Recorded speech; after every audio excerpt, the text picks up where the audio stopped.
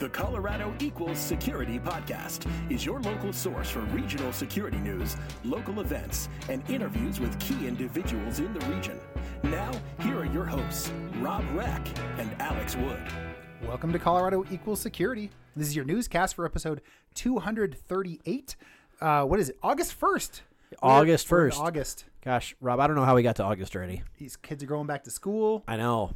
The heat is on. People are going to Las Vegas in the middle of summer, which is the best time to go to Las Vegas. It's monsoon season with all these crazy thunderstorms, and it's been nuts. Man, I'll tell you that, but I know that talking about weather is a total waste of time, but let's talk about weather. It was brutally hot, and then all of a sudden the last few days, down to perfect, like high 70s, low 80s. Yeah, love that. That's the great weather. Rain in the afternoon, even if it is thunderstorms. Yeah, beautiful. Hail taking down people's trees and so forth, but not my trees, so Exactly. I love it. Yeah, we were lucky at my house too. Light hail, so not too much damage. Did you have your car parked in the garage? The Tesla? I had my Tesla in the garage. We had some other cars not in the garage. Luckily, no additional damage to those cars. One of them was already hail damage, so it's fine. I got hail damage on a car, and I know it sucked to get hail damage, but after I got hail damage, like, what do I care what happens to this car now? Who cares? Like, it actually is, it's very freeing. Right. This car now has no value to me other than driving it. If something happens, okay. Yeah, someone like door dings me. I'm like, hey, have a good day. Right. Do it again. Whatever you want. Hey, let's talk about some housekeeping. All right, let's do it. Rob, did you know we have a Slack workspace?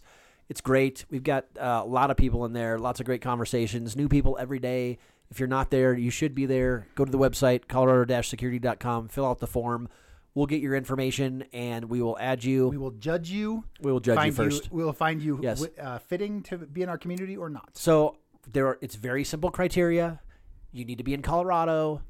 You need to care about security. We're not really checking on the care about security. We assume by you applying to this that you care about security. So when you do apply, give us some indication of the Colorado part, like your LinkedIn profile that says you're in Colorado or something else like that. Yeah. While you're on the website signing up for Slack, why don't you go ahead and put your name or your email address in the mailing list so you can get our show notes in your inbox. We would also love it if you would subscribe to the podcast on your favorite podcatcher and maybe rate us while you're there, and maybe that'll help us find more folks. I don't know if that works that way or not, but it can't hurt. Can't hurt. Yeah. Can't hurt. If we're highly rated, then probably nothing will happen. My mom will appreciate that, if nothing else. Yes, exactly. Also, we'd love it if you spread the word, tell a friend about Colorado Equals Security and everything that's going on. And if you want to support us financially, we do have a Patreon campaign. We love people to be our patrons. We use that to cover the costs of the show and hosting and everything else. And money that we have left over, none of this goes into our pockets. We use it for something. In the past, we've used it to, buy swag and other things like that. But we can jump into one of our next updates is that we're having a picnic here in a couple weeks. Yeah, our first Colorado Equals Security community event. And the extra money that we have from Patreon is going towards that picnic. Yeah, super excited to get to do that. And of course, big thanks to the patrons we have.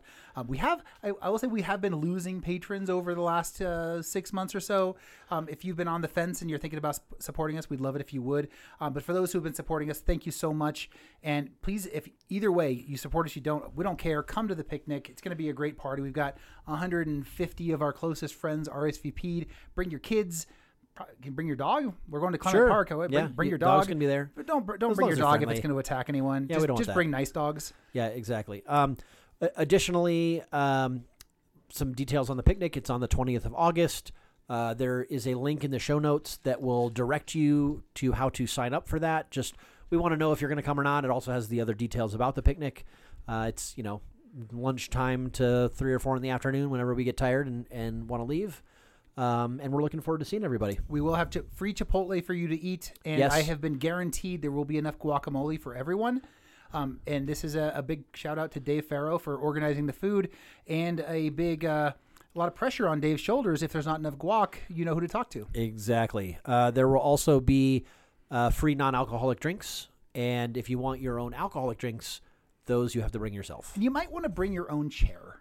Yeah, maybe a camping chair or something like that. They're picnic tables. There are a lot of picnic tables, but if you're going to have 150 people, there's not that many. You never know how much you're going to be able to sit. Anyway. All right. So, hey, we have a big conference coming up in Denver. Yes, we do. The Rocky Mountain Information Security Conference. What are we, like 13, 14 years into this thing now. A lot.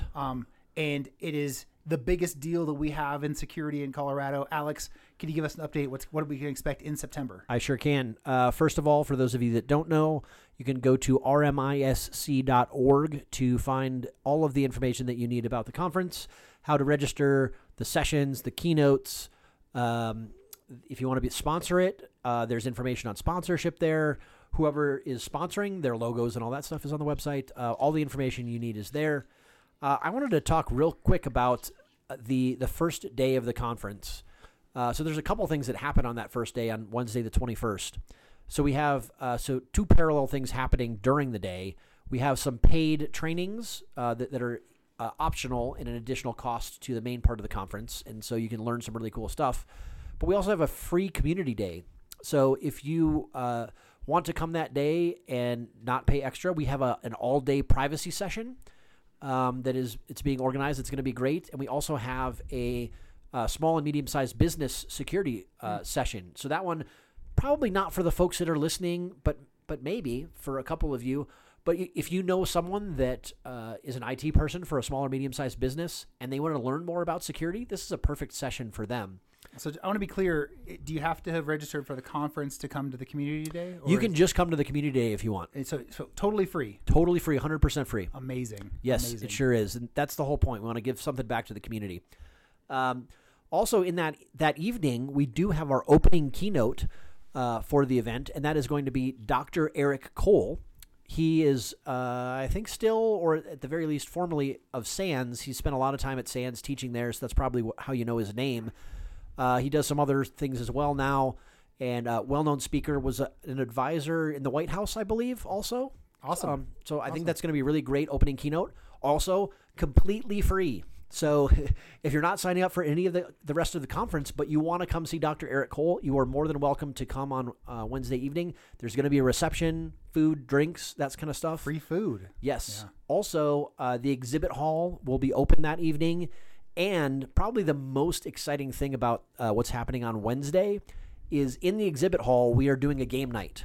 So we're going to have arcade games. We're going to have like giant-sized cornhole, other games like that, ping pong, lots and lots of fun things to do in the exhibit hall, not just talk to the vendors that are in there. So lots of stuff to do. It sounds like a really fun opportunity. Spread the word, guys. Everyone, let everyone who you know that the RMISC conference is coming. Colorado Convention Center, September 21st through the 23rd. Perfect. All right, let's move on into some news. What do we got first? We got Red Robin has named a new CEO. They have actually named the former CEO of Torchy's Tacos as a new CEO, and I'm super excited. Yeah. So does it mean we're going to get some trashy hamburgers? Holy smokes, I can't wait. The secret menu from Torchy's coming over to Red Robin.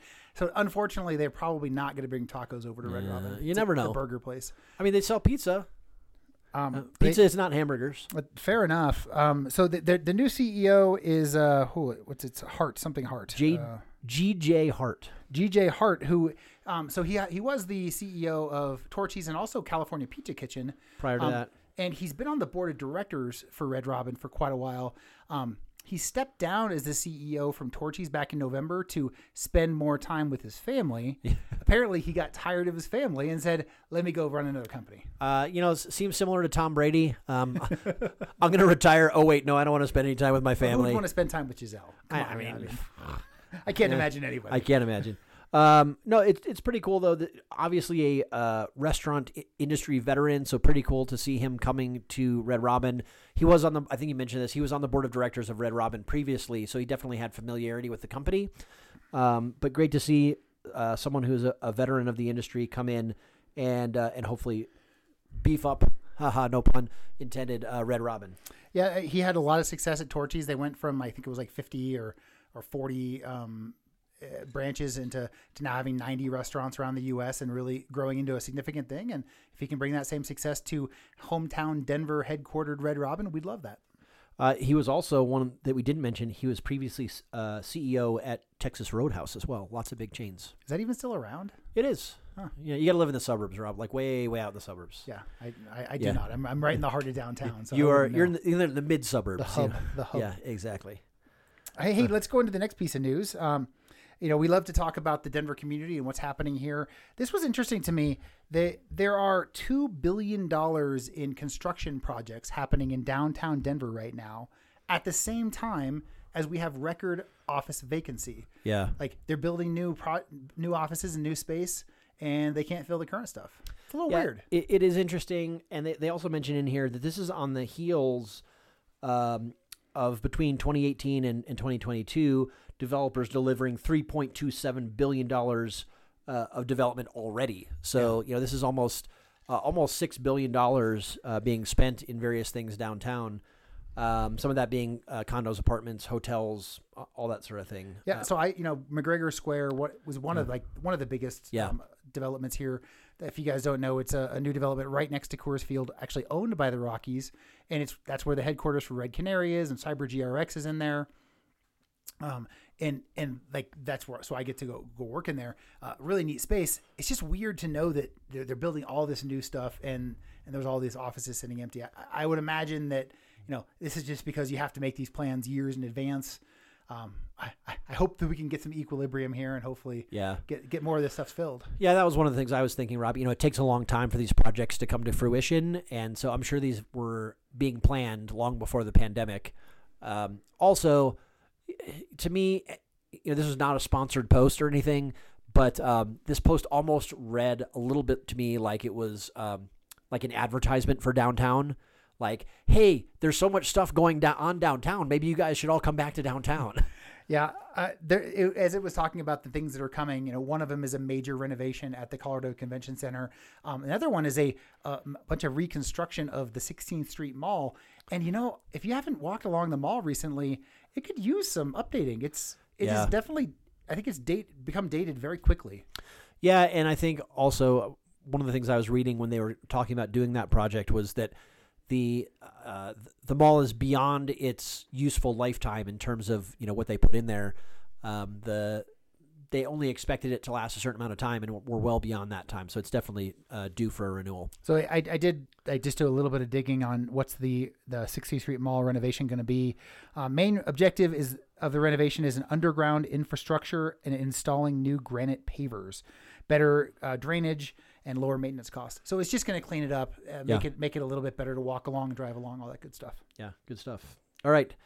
Next in the news, there's some bad news this week, I guess mostly bad. We had talked previously about Sprint and Frontier and the merger that they were going. Spirit, not Sprint, sorry. Almost the same thing. Frontier Airlines and T-Mobile, their merger. And anyway, Spirit and Frontier merging, well, that's not going to happen. The deal was called off, and shortly after the deal was called off, Spirit accepted the offer from JetBlue that was, one of the reasons why this has been held up. So now Spirit and JetBlue will merge. Frontier will go out on their own. Yeah, and I still think that there's risk on the Spirit and JetBlue merger. Sure. Like the reason, if I remember correctly, that everyone expected the Frontier acquisition of Spirit to happen was because they thought there'd be regulatory hurdles that JetBlue wouldn't be able to get over. So it's weird to me that now everyone thinks it's a done deal this other way, but Frontier is going forward as though they're not going to be buying Spirit. And the same day that Spirit announced that they were rejecting Frontier's bid to go after the higher JetBlue bid, Frontier announced their record earnings and their massive growth that they've got. And like, hey, whatever, ugly person, I'm going to keep going anyway. Like, right. They're definitely ready to keep moving on with their life. Yeah, they had some positive spin on the merger not going through, and how now they're going to be the only budget carrier that's left, and that really puts them in a unique position. And, it was them and Spirit, and I guess the expectation is if JetBlue buys Spirit, Spirit will become more like JetBlue, which is less of a budget. So correct. So that now Frontier will be the only ones there who charges you $10 to bring your wallet on the plane. But only charges allegedly. But only charges you 50 cents for the ticket, right? So yeah, it's free to come on, but if you want to bring your eyebrows, it's going to cost you. Every step you take on the plane is $2. But it's Denver's hometown airline, it is. So we love to see them succeed. Exactly. One of the other things that I think they were thinking about when this was going to happen was that Spirit and Frontier have similar fleets in terms of their airplanes. Spirit and JetBlue do not, so there are some synergies there. But anyway, We can move on. Hey, let's go ahead and talk about our favorite thing, more blockchain and NFTs. If you don't know what a blockchain or an NFT is, then this is the part of the episode that you're going to enjoy the most. Yeah, well, or why don't you put us on pause? Go out and figure that out and then come we'll back. Explain it all. We're going to simplify this whole thing. All right. So there's a Denver-based insurance broker who has made the first ever insurance, policy on the blockchain. So the company is called IMA Financial Group, and they went. Some of this is just even hard to even say. They created a policy in Data Centraland, which is a metaverse. This is a metaverse location where they have minted an insurance policy. And okay, so we're going to spend a little bit of time talking about NFTs today. And no, we're not. We're like very little bit on the surface, not getting into it. But we're going to spend a little bit of time about it because we have another article coming up about NFTs as well. I think mostly we scratch our head and say we don't understand it.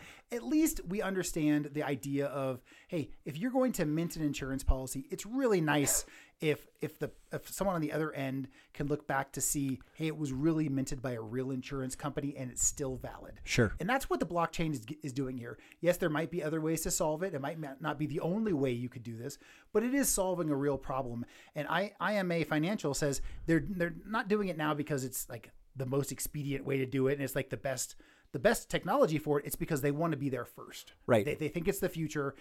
So they want to try and make sure that they're not late to the game with getting into the NFTs. Right. I will say that was, in my mind, the positive thing out of this article. IMA said, hey, we realize this is not something that we need to do right now, that it's not necessarily adding anything today, but we feel like this is going to be the way that things will happen in the future. And so we wanted to try it out now, right? Like we realize this is a bit of a novelty, but we're doing it anyway. That's the time to do it, right? That's the time to do it. Before it's too late. Right. So basically they made an NFT. That NFT is a representation of the insurance policy. So now you can prove that this insurance policy was made and valid on the blockchain and who owns it. And just like the cheeseburger was first patented or whatever it is in Denver, the first insurance policy was minted in Denver. So there you go. We get to win this, or at least Colorado. Yeah. So I'm going to read a sentence, Rob. It was part of what you were talking about earlier, just because of, I think of just the absurdity of this sentence. In March, IMA unveiled Web3 Labs, a research and development facility in Decentraland, which is a virtual world based on blockchain technology. Yeah, and you know what the crazy part is? They don't go on to say, "Let me explain that sentence that you just read." No, they just put it out there. I think the author of this article is like, "I have no idea how to explain this any further. I'm just going to put this out here." Just going to move on. Yeah, exactly. Anyway, all right. Speaking of moving on, we've talked about Scythe Robotics before, I think, but a couple times, yeah. They are a Longmont company that builds automated lawnmowers, robotic lawnmowers, and they now have done an expansion where they're going to create about 400 jobs because they're building a Longmont factory to build their robotic lawnmowers. These guys are absolutely crushing it right now. Yeah.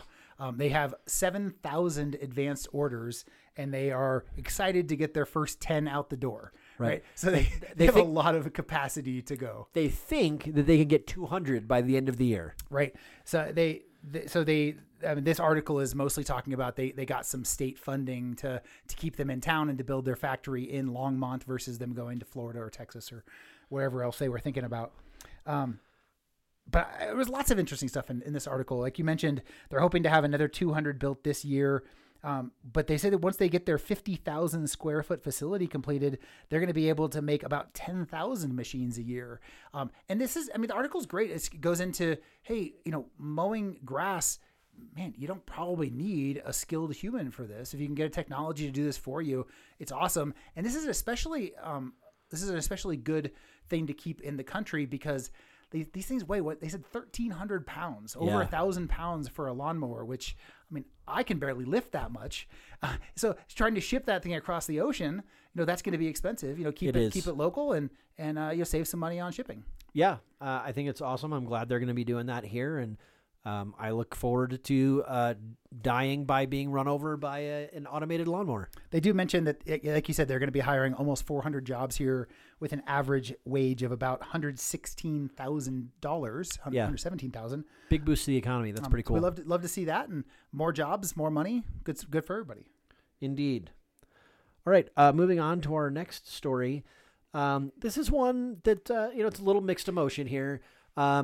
It's a list of the busiest airports in the world, and Denver is not number one. Well, but we've never been number one on this list. I think at one point during the pandemic we were number one. Okay, but not at a year-end list. No, and that's sort of a fake number anyway. But yes, it's still a good number. Denver was the third busiest airport in the world. Wouldn't it? I mean, I know it's kind of fun to like talk about these lists and stuff, but wouldn't it be better if we were like number 7,000 on the list? Like, hey, I keep going to the airport and there's nobody there. Yeah, I mean, it's a give and take, right? Like, you don't want it to be so crowded that it makes it hard for you to travel. But the busier the airport is, the more options you're going to have for flights. It is great every time we get a story about a new direct flight to a new European city, or right. Now I can fly direct to Puerto Vallarta or to Costa Rica or whatever. Like, I love that. Hawaii too. Yes, all three of those. Not in Europe. Just so we're aware. Well, I was saying or Europe or these other places. Okay, that's fair. I remember them having a new. Was it? I think it was Frankfurt maybe or Paris. There was a recent Paris announcement. Paris one. Yeah, Rome. I think there was a Rome. Yes, Rome there was a Rome announcement also. Anyway, I think one of the things that I took away from this is Denver is not far off from their pre-pandemic levels. Also, even with potentially less business travel still, Denver was only down a little under 15% versus 2019. It's good to see Denver, and actually Denver is doing better versus their pre-pandemic than we didn't even talk about the ones above them, right? Atlanta was number one. Yeah. Oh shoot, what was number two? Was it Chicago? O'Hare? Or no, Dallas. Dallas is number two. Yeah. So we got Atlanta and Dallas ahead of us, but Denver at number three. Yeah. And we had a less significant drop off than those other two. For sure.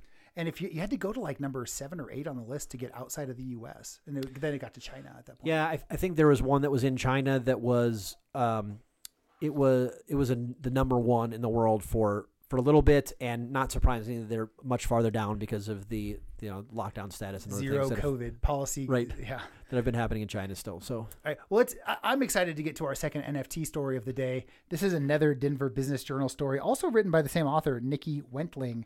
And this one is going into, I think Nikki maybe had learned about NFTs in her IMA financial article and was like, let's see, are there any other companies doing this?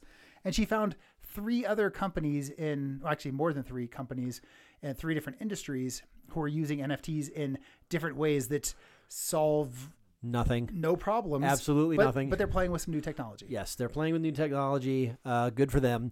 The first area was around Farm. It's a land restoration investment platform based in Fort Collins, and they were essentially selling NFTs sort of as a fundraising effort, right? Almost charitable contributions. Almost. I mean, it might not be charity in terms of government, but from our perspective, it's to help protect these lands, right? Right. In theory, you could resell these tokens and maybe make something for it, but I don't think that's the point. The point is really the original intake of money by them. Yeah, and there's a direct quote in here that's like, this is. I'm trying to find the exact sentence here. It's more about the restoration and following along with the progress and being reported to, and less about I want to make X number of dollars for every dollar I put in. Basically, what I hear from this, end quote. What I hear from this is, hey, you're not making any money on this NFT purchase, but you're going to be able to help, make a difference in these lands that you're protecting. They also do note that this is sort of a test. Yeah. And I think that's fair. They're not saying this is going to solve all the problems, but it's looking at different ways to bring in some money. The second area is 3 local breweries who went in together to create some NFTs. This is kind of an interesting thing. It was Resolute Brewing, Denver Beer Company, and the Great Divide Brewing Company all together. They each get to sell 6 NFTs, so a total of 18 that give you some like ability to go do a tour of their different breweries and like get picked up in a private bus and get some free beer out of it. It's really interesting that like the idea of buying an NFT to me is I get the NFT, right? But here it's you get the NFT, and by the way, here's some benefits that come along with that. Yeah, and again, I think they're doing this as experimentation, so they are offering some things that are free to low cost to them to help spur the sale of those NFTs. I think it was one of them, Denver Beer Company actually had done a previous NFT project, sort of selling NFTs a little bit like coupons. You got the NFT and something else free that went along with it. So some interesting things there. And go ahead. I was going to say the owner of Resolute Brewing Company, Clifton Ortley, he says, hey, there's a lot of barriers to getting involved with this and with NFTs, and he's just trying to bring those barriers down for customers. He says, we're always looking for opportunities in the brewery as well as in my Web3 communities and how we can bring this into the real world. That's end quote there. So just trying, like you said, it's not about like that they think these NFTs are super valuable, but how do you make this technology more approachable for humans and try and start to make it more comfortable. Yeah, exactly. And the final one is with Outside Inc. People are probably aware of Outside Magazine, and they are selling NFTs, and the NFT gives you a 3-year subscription to Outside, as well as the access to a marketplace where there's going to be NFT-based art, and that art comes with some other benefits as well. So again, a bit of experimentation here, and NFTs coming with the value of something other than just the NFT itself. Awesome. All right. That is enough NFT conversation for the year. Yes. Can we maybe not do it again this year? I'm good. All right. Let's jump into some of our security news. Logarithm has some changes. I know we've been running a little long today, so summary here. They've got a new CTO. They've got a new CFO. And most importantly to us, they have a new CISO. Yes. James Carter moved on to a new position, and his deputy CISO has moved in to take his position. He is now the CISO. He's actually not based in Colorado. I believe he's based in England, if London, I remember right. He's in London, yeah. And also because of that, as we get to the jobs, you'll see they are now hiring a new deputy CISO since that role is open with the promotion. And I just want to correct myself. They have a new CTO and a new CRO, not a CFO. So head of sales, chief revenue officer. Go ahead. Next, we have a blog post from Red Canary, one of their Better Know a Data Source articles. This is talking about logon sessions. So this is one where they do a deep dive on a particular type of data that you can use as part of detections, and why it is you might use them, how it is you might use them, what value they bring, how you collect them, all those sorts of things. So a lot of interesting technical deep dive information in this blog. Yeah, what I get from this is, hey, just having just login information is not very interesting. Like maybe you might get a brute force and like that might be good. But when you're able to correlate that login information with other things to start to see that bad behavior happening with this account across multiple places, that starts to get really interesting. It's that correlation that gives the power here. And I thought interesting article, worth a read for folks there. Yeah. Last story in the news here, we have an update from our friends at CloudRise. CloudRise, if you guys remember, they're the kind of services around CASB and DLP. They had put their headquarters out in Grand Junction, and they're partnering with the universities at Mesa State out there. And this is our friend Rob Egebrecht, who is the CEO there. Anyway, they've announced that they have raised $10 million in a venture round. Yeah, and I think that this raise has been going on, and that they've now announced the close of that $10 million round, so that they are finished and have that $10 million. One of the things, and we've talked to Rob about this, that they went to Grand Junction because of the Greater Colorado Venture Fund and some other people that convinced them to do that, to try and take tech and startups to other places within Colorado. So that's pretty cool too. Yeah, very cool. They also have kind of a list of their momentum for 2022 in here. They acquired a company called Cyber Orchard, which was a services company out of the UK. They got a new CTO. They were named Netskope's Global Services Partner of the Year, put on Managed Security 100, top 100 list by CRN magazine or website. Lots of good stuff this year. Good to see CloudRise kicking butt and making progress. Awesome. That is all of the news. So why don't we jump over to events? As a reminder, we have a calendar of events that I actually just tonight went and added things out all the way until November, I think. So if you want to see what's coming up in the area, you can do so. On the 10th of August, the ISSA Denver group has their Privacy Special Interest Group meeting. On the 16th of August, Colorado Springs ISSA is doing their August meeting. On the 17th, OWASP, the OWASP group, it's actually a combination of Denver and Boulder's OWASP, are doing a meeting The topic will be the Insider's Guide to Mobile AppSec with OWASP. I don't know how you say this. MASVS, I assume. MASVS? I guess. That's on the 17th. Yeah, and that's at Dave and Buster's. On the 19th, the Let's Talk Software Security group is doing a session with making the business case for software security.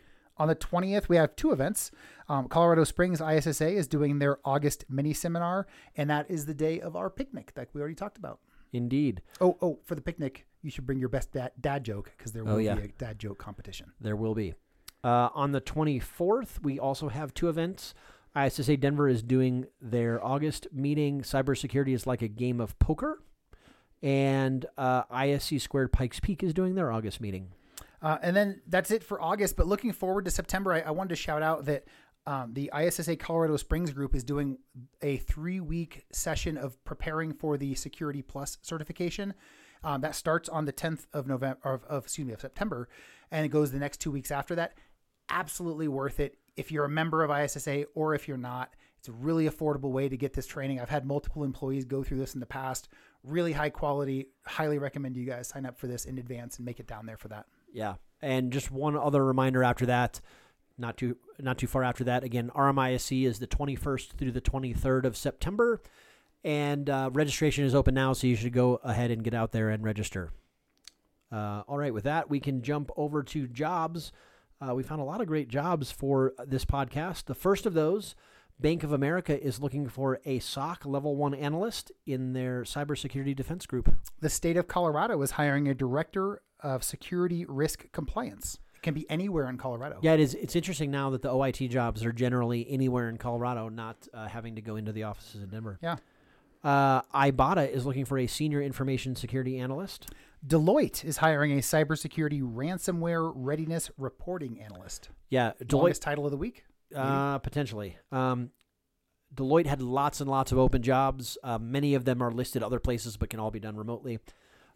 This is internal security, by the way, not consulting at Deloitte. Lumen is looking for a senior lead information security engineer / vulnerability assessment. Logarithm is hiring that deputy CISO like we talked about. Charles Schwab is looking for a manager of IT audits and SOX compliance. Vail Resorts is hiring a director of IT security operations and engineering.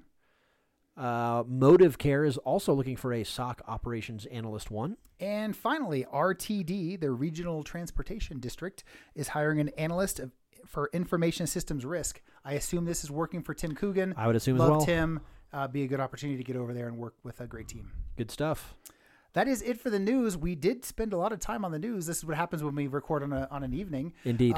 However, we have an interview this week as well. Crazy talk. So big thanks to Courtney Chanot, who is a friend of mine from Ping and a great sales leader over at Sneak now.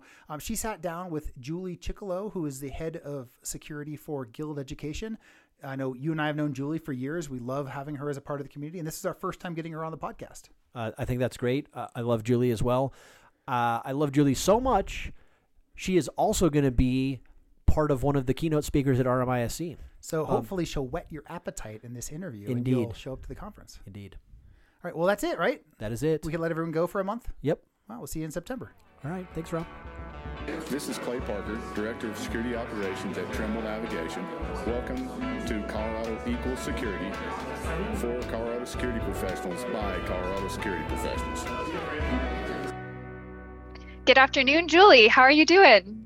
Good. How are you, Courtney? Doing well. Thank you so much for joining today. It is a pleasure and an honor to interview you. I look up to you a lot, and I'm such a huge fan of Guild, so thanks for joining. Thank you. I appreciate the offer to join you this afternoon. So for those of us that are not familiar with Guild and with your role there, tell us a little bit about yourself and your role at Guild. Sure. So Julie Chickalo, the VP of Information Security at Guild, a late stage startup here in Denver. Guild's been around for, I believe, a little over 6 years at this point. I joined in 2019 to build out the security team.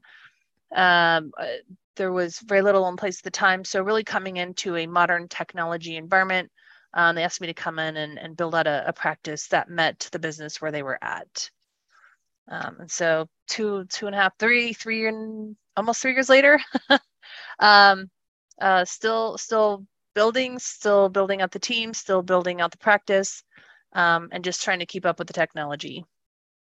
That's awesome. And I'm really excited to hear your perspective, both, at Guild and from your past, and how you build out a program based off of the type of organization you're walking into. So super excited about that. Before we go there, tell us a bit about what it's like to work at Guild. Oh, sure. Guild's, so besides being a late stage startup, we're also a B Corp, which means we have a double bottom line. And so a large part of the business is around doing the right thing. So other B Corps out there are like Ben and Jerry's, North Face. So companies that have not only committed to having a profitable company, but they're also committing to doing the right thing. And so Guild, really, we focus a lot on what's right for our learners and what's the right thing that we should be doing to help people in America skill up and make a better life for themselves. And so that's really different from any other place I've ever worked, where it's a daily conversation about how do we do the right thing, how do we make sure that we're looking to the future, and we're not just focusing on making money. I mean, we do focus on that as well, but also focusing on how can we help American learners today, especially those that are working on the front line or those that have never had an opportunity. And so it's just really inspiring. The other thing is being a startup, late stage startup or earlier startup when I started, it's a bit chaotic. There's a huge growth. When I started, I was around employee 400.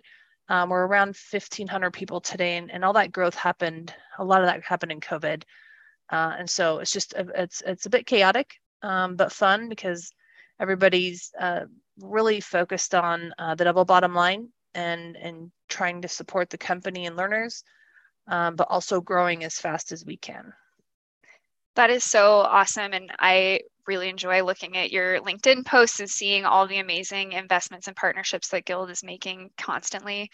For those listening, if you're not familiar, Guild works with the likes of Disney and Walmart and Lowe's and Taco Bell to help their workers upskill themselves and have opportunities to have more relevant skills in the future and have jobs that are more meaningful so they can support their families more effectively. So really amazing. And I also think there's an interesting element here, since you're in security, there's a massive lack of talent in this space. Do you feel that? And how are you thinking about that lack of talent? Definitely. So I, especially with the more modern practice that I have, I definitely feel the lack of talent. When we post a position, our recruiters may have to speak to over 1,000 people before we get even one person to apply to fit a position where we're asking people to understand not only modern technology, but a more modern security practice. And then on top of that, sometimes scripting skills such as Python. So for me, working at Guild is a way for me to also support helping other security teams in the industry build out their own pipeline. One of our customers, Walmart, actually has a great program where they do hire from within, and they are using the security part of the catalog, the education catalog that Guilds helps connect the learners with. And so it's just amazing to see our own and partners really embracing this opportunity to take people working maybe a cashier's job at Walmart and learning new skills and getting a junior position on a security team. And so it's very inspiring.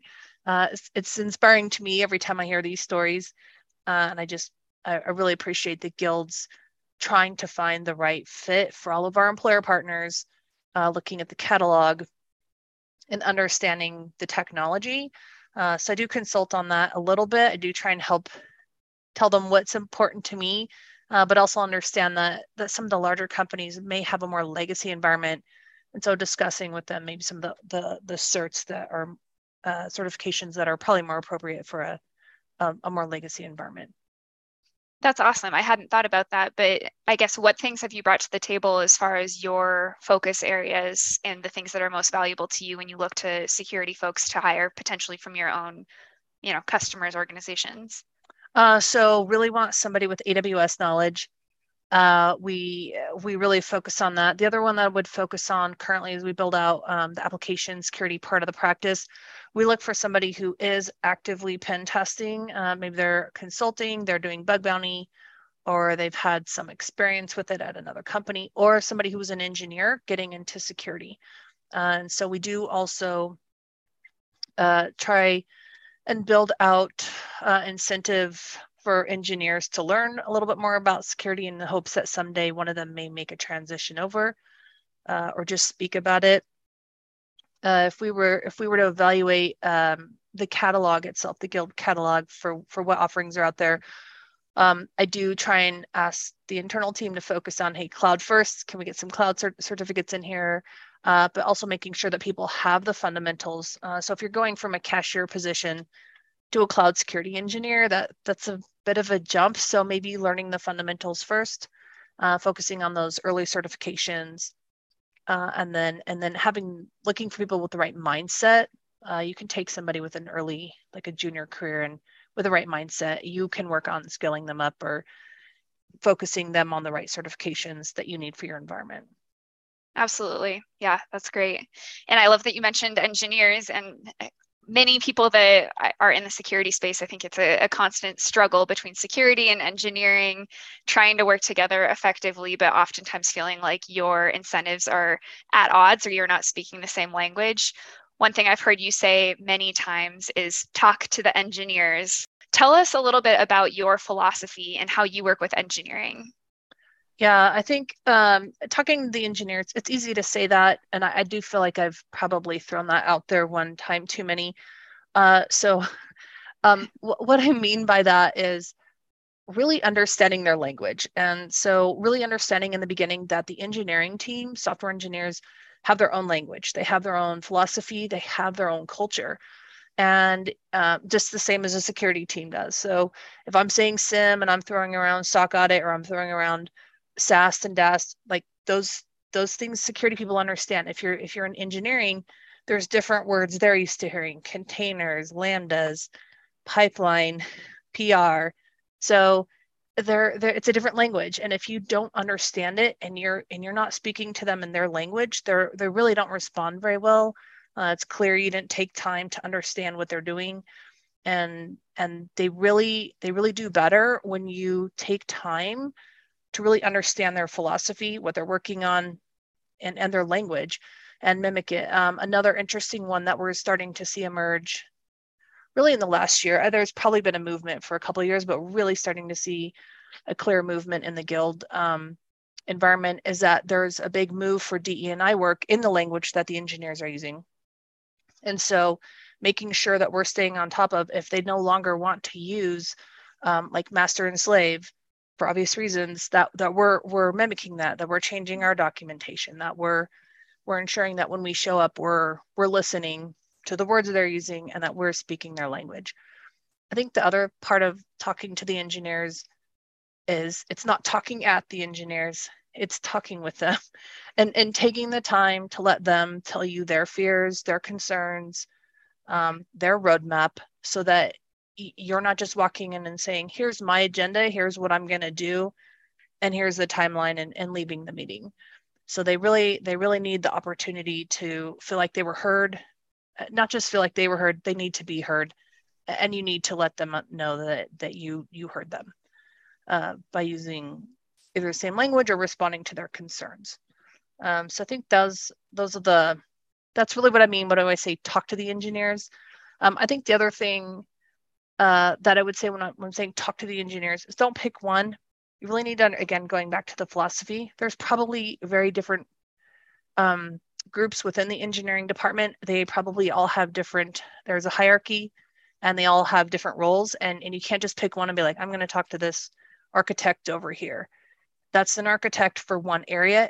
They probably don't represent the whole community, and you need to make sure you're hitting the different areas of engineering so that you're covering all the different aspects and all their concerns, and not just one small area.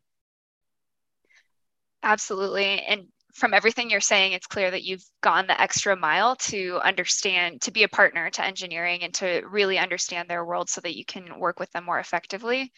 This may be self-evident, but why do you think it's so critical to be able to speak the same language as engineering? I think the first is respect. It's a sign of respect. They're not incentivized to speak to me.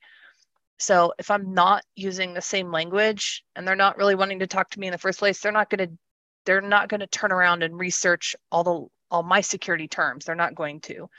So it really helps to smooth the pathway and the conversation. It helps to gain their trust. And it just helps me to show up like a partner. I'm showing up as a partner. And so eventually they'll learn your terms. They will learn the security terms, but it's on their own schedule. And so it's a way to show respect and gain trust. For sure. And ultimately there's, typically a 1 to 100 relationship between security and development. And so what I love about what you're saying is you have the security capacity that you need. It's called developers. If you can get engineering rowing in the same direction as you, your ability to succeed is just massively improved. So really cool approach there. And I think that a lot of people talk about it, and shift left is it's a buzzword right now, and everybody's talking about that. But bringing it into practice, I think, is complicated, and I think that there's a lot of nuance. So what advice would you give listeners that are trying to improve their relationship with engineering, apart from learning the terminology that their partners use?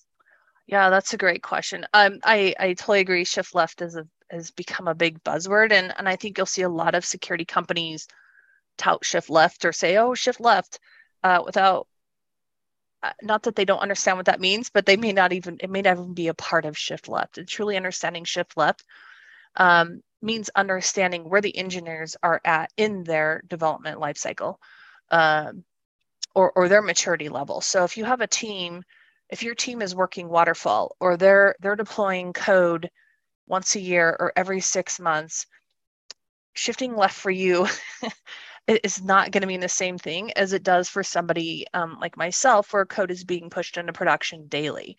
So, and I think when you're starting the conversation with your engineering team, I've heard some leaders be frustrated, like, my engineering team isn't advanced enough. They're not doing this modern practice. So I think you need to understand where they're at and meet them where they're at. And you might not get to, they might not be ready to move into like a DevSecOps type of practice. You may need to just work with them where they're at. And if it's waterfall, create a process that meets them. And then as they mature into this space, as they mature into more of a DevOps practice, or they start moving into daily push to production, or even weekly or twice a month, you'll have gained their trust that you were listening, and they'll start asking you to come along. So, hey, we're going to move from waterfall, where we deploy every 6 months, to quarterly. Shift your process. Talk to them about what that means for you. And then, as they go from quarterly to monthly, that's a different shift. You can continue to use the security tools that don't require a fast scan in these instances. So maybe just talking to them about, okay, when you reach a certain threshold, I need to find a different security tool, and making that, having that conversation with them up front, but still supporting them where they're at. Because shifting left every 6 months means you can still shift left. Maybe there's ways for you to provide constant feedback or more timely feedback to them before the end of 6 months, and just understanding what that means to them, like what would be helpful. And then including their product team. Usually if there's a product team involved, they may also be a good place to start to understand the life cycle. Absolutely. And you brought up a really interesting point, which is different companies are at different places, and even between different teams. A lot of people listening here may have app landscapes where part of the landscape is super legacy and part of their landscape is cutting edge, innovative technology. How would you think about coming into an organization and trying to build a program, a security program, if there was a super heterogeneous app landscape? Have you dealt with that before? I haven't recently. I haven't had to do that recently, but if I had that situation, I don't think I would approach it any differently than I do today. I think the most important thing is in this case, same thing I would do today. I would look at the whole engineering org, really understand the different parts. And so this could mean different code base. It can mean different deployment practices. It can mean different technology that they're deploying to or that they're sitting on top of. And when you start to build out your application security program, you need to understand all of those different parts.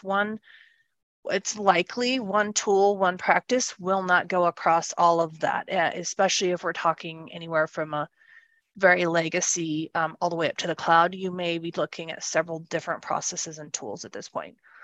But the only way you're going to know is to talk to the teams and talk to them about, okay, where are you? When you start your proof of concepts or you start to build out what you're going to do, make sure each of those parts has a seat at the table, so that they're telling you, we use this type of, we use these languages, we're using this technology. So whatever you buy or use needs to work in my process. At that point, you can then break them down into hopefully logical groups. Had to do that in the past, or you may say, okay, out of 6 groups, 5 are going to work here, and we're going to have to figure out a one-off for this last group. I have had to do that in the past where they're using a code or a language that we just couldn't get supported. And so we will say, hey, we'll support you there. Is there a roadmap for moving off of this? So you also need to understand, like, just because they're coming to with legacy technology doesn't mean they want to be there. And you really should understand their roadmap. So when you have buying power, you know where to put your money. So in the case where I have 6 groups, one's an outlier, I may make a decision to say, okay, all my money's going into these 5, and we'll figure out something cheap for now on the last one, or free, and we'll put our money where the 5 are. So I think that's important, but without really starting to have those conversations and sitting down and understanding the practices, you're probably not going to pick the right tool. So I think that would be, it's the same advice I would give somebody who walked into the environment I'm in today. Investing in the future and investing in the roadmap while understanding today's reality is a beautiful way to think about it. I'm sure it's a really hard balance, and it's a lot easier to talk about than to do in real life. But absolutely, if you're only making investments based off of the most edge case or that one stalwart group, I'm sure you can find yourself in a tough position down the road when you need to be able to move fast on new things. So it makes a lot of sense. Definitely. So if you had to choose, would you rather, actually, I'm going to ask a different question. What do you think about a lot of the security tools that are out there that have been around for a long time and are trying to catch up to the DevSecOps era? How do you think that vendors are doing? Talk to us about that. This has been a great frustration for me. I think one of the problems that the security industry has is the same one that, like, a lot of security professionals have had, is that they see the buzzword, they understand that something's different, but they haven't quite understood what's different. And so they're building new product, they're building new tools, or they're trying to put a square peg in a round hole and say, okay, this old tool will work. Here's how you shove it into this process. And then put shift left on it.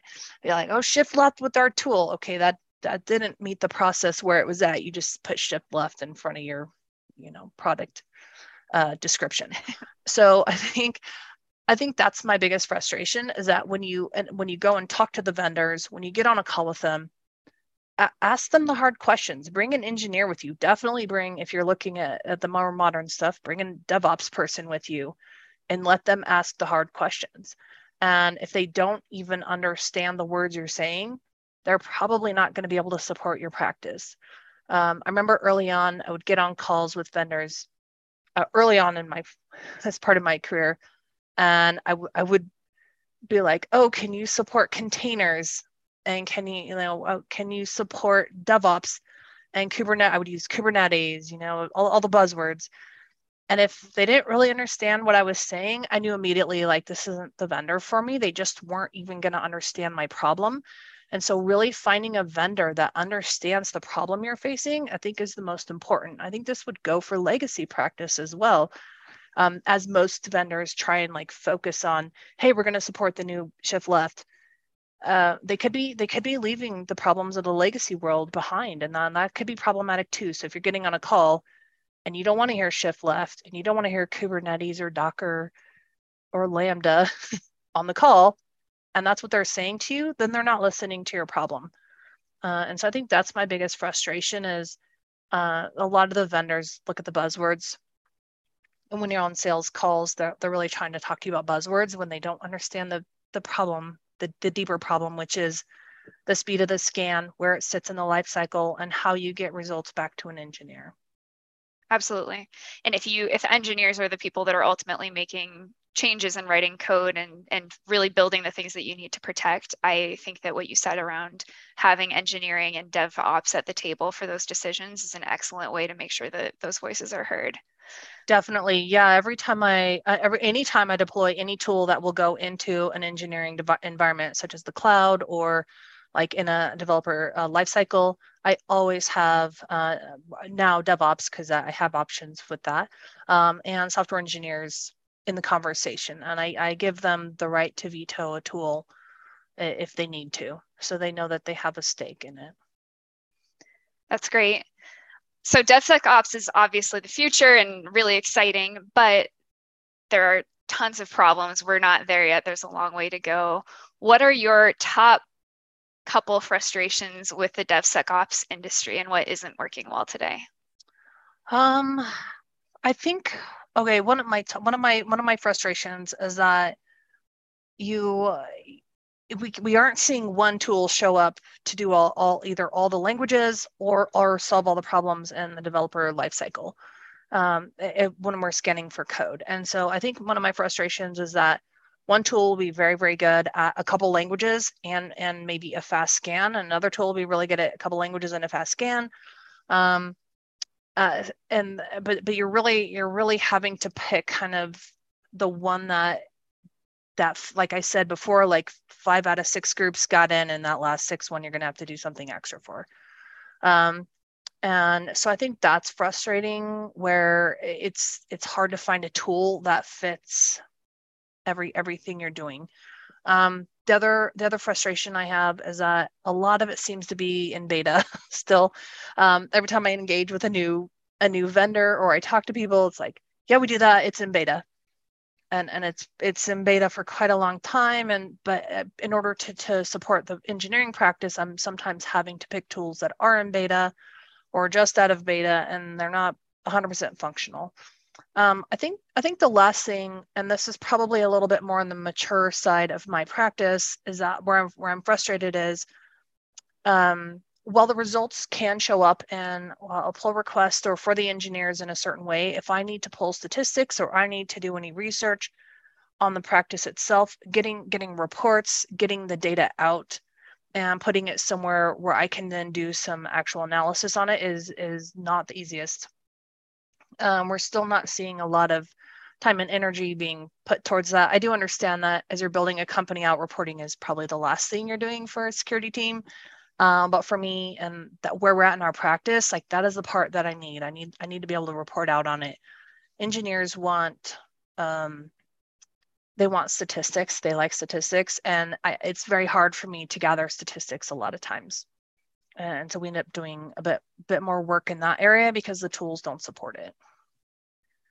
Working at Snyk, we hear this a lot from a lot of our enterprise customers, that you have to have the visibility. You have to be able to communicate to the business the impact that you're having and why your tools are worthy. So definitely hear you there. Within that context, how do you choose partners and vendors, even within those limitations and the reality of today? So I'm also lucky in that I do have another part of my practice where we're starting to do something called a security log data lake. And so it does open it up for me, where if I have a partner, a DevSecOps partner that we're using, or a security tool that's scanning, and we can get the logs out and put it into the data lake, I'm able to do the correlations and more of the scripting outside of the tools. And so that's really opened it up for me. As I think about reporting and all the things I just told you that are important, they've become lower on the list of must-haves for me as I work through this security log data lake, and I'm able to do more and more there. So I think for right now, as when we talk about application security in particular, I try and find the one that checks the most boxes. I've never found one that checks all the boxes, and also the one that frustrates the engineers the least. So that is one that we definitely get engineers on the POC. We get the engineers involved. We have them test everything, and none of them like everything. You're never going to get everybody to agree, but we usually say, okay, which is the one you can live with, which is the one that you'll be least frustrated with. And so as we evaluate those partners, once they're in-house, we continue to ask that question to the engineers. Are you happy with this tool? Are you frustrated? Are you seeing problems? And so we continue that evaluation throughout the life cycle of the security tool in our practice. And again, if it's not working, like making sure that the vendor either understands that we will move quickly, like if we don't like something, we're just going to move on, or figure out a way to make it work for the engineers in case we can't. It's not a quick move for us. So we'll go back to them and say, okay, what can we do to make this better? Are there ways that we can work around the problems?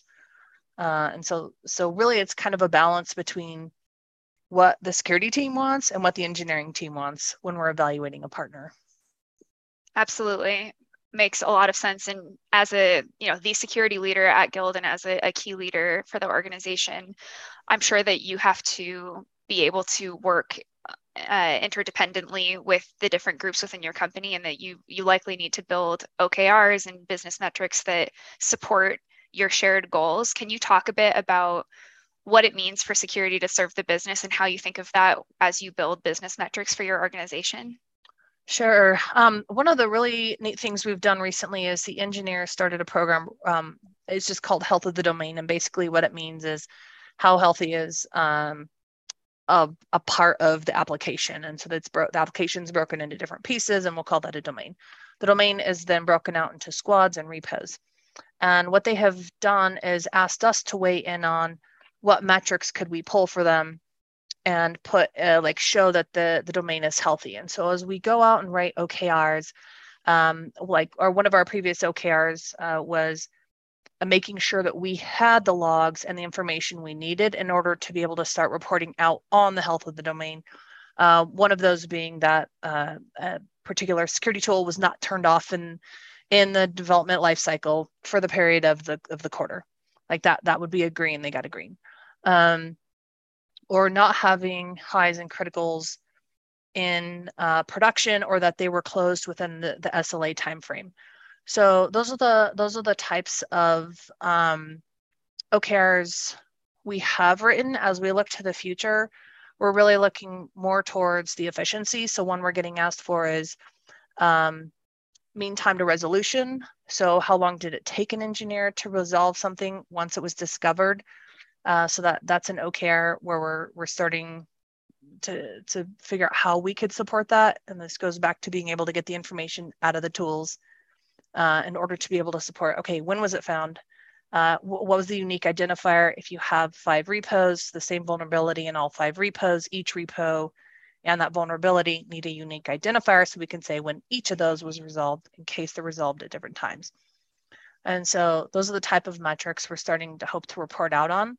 I think the other part of the OKRs that is at least important at Guild is that we're supporting the team. And so one of the OKRs will be like how we actually support engineering, more like their satisfaction score with us. Are they satisfied with what we're doing? And I think that'll be one that we'll probably look to add in this year. That is so cool. What I really admire about you is throughout this entire conversation, it's clear that you think of engineering as your customer, and even asking for something like engineering satisfaction scores. That's like an NPS score, but internally, I think that's an incredibly wise way to think about things, and that you get people in your corner and you can have folks act as an amplifier for your goals internally when they're on your team and they want to help row in the same direction as you. So kudos for that. Thank you. Of course. I know that we're getting to the end of our time here, but my last question for you is, you've clearly had an incredible career and an amazing impact at Guild and in this community in Colorado. What's the next step for you? What's the next step in your career? Yeah, something I've actually put a lot of thought into recently. I think my next step is actually learning how to get into the part of the industry where we're looking at future products and really influencing future products that are coming out, maybe security investments. And so having some influence in that part of the industry, I think that really fascinates me, as I've been very lucky to work with a lot of engineering teams that use really new technology. And we still struggle to see security tools either keep up or even be invented in the first place. And so I think I would really like to move into the space where I'm influencing investment dollars in the security industry. Man, well, you know who to talk to for that, certainly from our organization, but I think that's really cool and can't wait to see the influence that you have. And yeah, it's been an absolute pleasure talking with you, Julie. Thank you for your time and for joining us on the Colorado Equal Security podcast today. Thank you. And thanks for inviting me. Thank you. Learn more about the Colorado security scene at colorado-security.com, where you can see information about local security groups, a calendar of upcoming security events, and learn more about Colorado Equals Security. Reach out to Alex and Rob by emailing info@colorado-security.com. Until next time, remember, Colorado equals security.